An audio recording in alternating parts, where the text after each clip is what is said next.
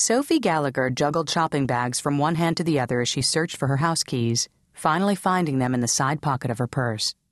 "Here, let me take those," her best friend Becky Kincaid offered, holding out a hand for the bags. "Thanks, but I'm all right," Sophie assured her as they entered the apartment she shared with her fiancé, Brandon.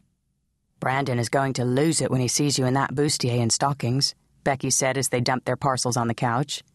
"Here's hoping," Sophie said, crossing both her fingers. That had been the whole purpose of their shopping expedition after all, finding something to help remind Brandon that once upon a time they used to have sex, rather than roll into bed each night and fall asleep after a perfunctory hug and kiss. She blamed their inactivity on the fact that, as well as living together, they both worked in his family's restaurant, Sorrentino's, her as head chef, him as host. Sexual mystery and surprise went out the window when two people spent most of every day in each other's company. Plus, there was the fact that they'd been together for nearly 14 years now. No wonder they needed a jump start. "You'd have to be blind not to react to that sexy little number," Becky said loyally. "Although I still think you should have tried on that hot pink one with the embroidery and the little transparent bits."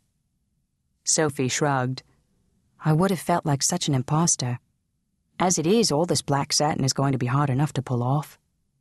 Although she had been seriously tempted by the more daring lingerie, the bright color and the peekaboo panels had practically screamed wild, wanton woman. Which was exactly why she hadn't done more than admire it from a distance.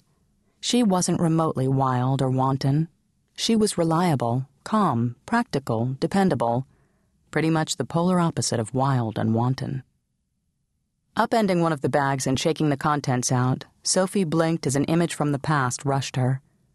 Her older sister tipping another bag out onto the bed in their shared bedroom and a sea of color tumbling out. Pink and aqua and purple and green.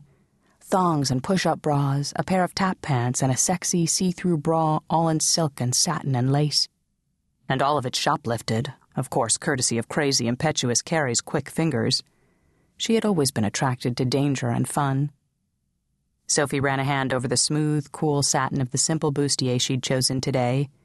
Without a doubt, Carrie would have chosen the hot pink one, and she would have worn it with sass and verve. "You okay?" Becky asked, nudging Sophie with an elbow. Sophie snapped out of her reverie, shaking off the old sadness. "Sure." Glancing up, Sophie caught sight of the wall clock and nearly had a heart attack. "Damn, he's going to be home in 20 minutes, she said. "Into the shower. Quick. I'll put the stuff on your bed and get the champagne ready," Becky ordered. Sophie hugged her friend impulsively. "Has anyone ever told you you'd make a great pimp?" she said.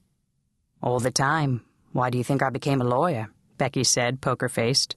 "Now go make yourself irresistible." Sophie hustled into the bathroom, shucking her clothes in record time and stepping under the water before it even had a chance to warm up. As she reached for the soap, she made a mental note to take Becky out for dinner or to buy her a thank-you gift for all her support. Sophie had never been big on talking about sex. Perhaps because she and Brandon had been together since high school. They'd been each other's first lovers, and there had never been anyone else for either of them. So it had taken a while for her to confide in her friend about such an intensely personal and private matter. Fortunately, Becky had proved to be a veritable treasure trove of information, with advice on everything from the best place to buy saucy lingerie to which books to read for bedroom advice. "Soph, I'm going to skedaddle. You okay to take it from here on your own?" Becky called around the door. Sophie didn't need to see her friend's face to know she was smiling. Yeah. I think I know what to do next," Sophie said, tongue-in-cheek. "Good luck," Becky sing-songed on her way out the door. Her mind on the time, Sophie turned the water off and scrambled out. Whisking a towel over herself, she walked naked and still damp into the bedroom and began to cinch herself into the bustier.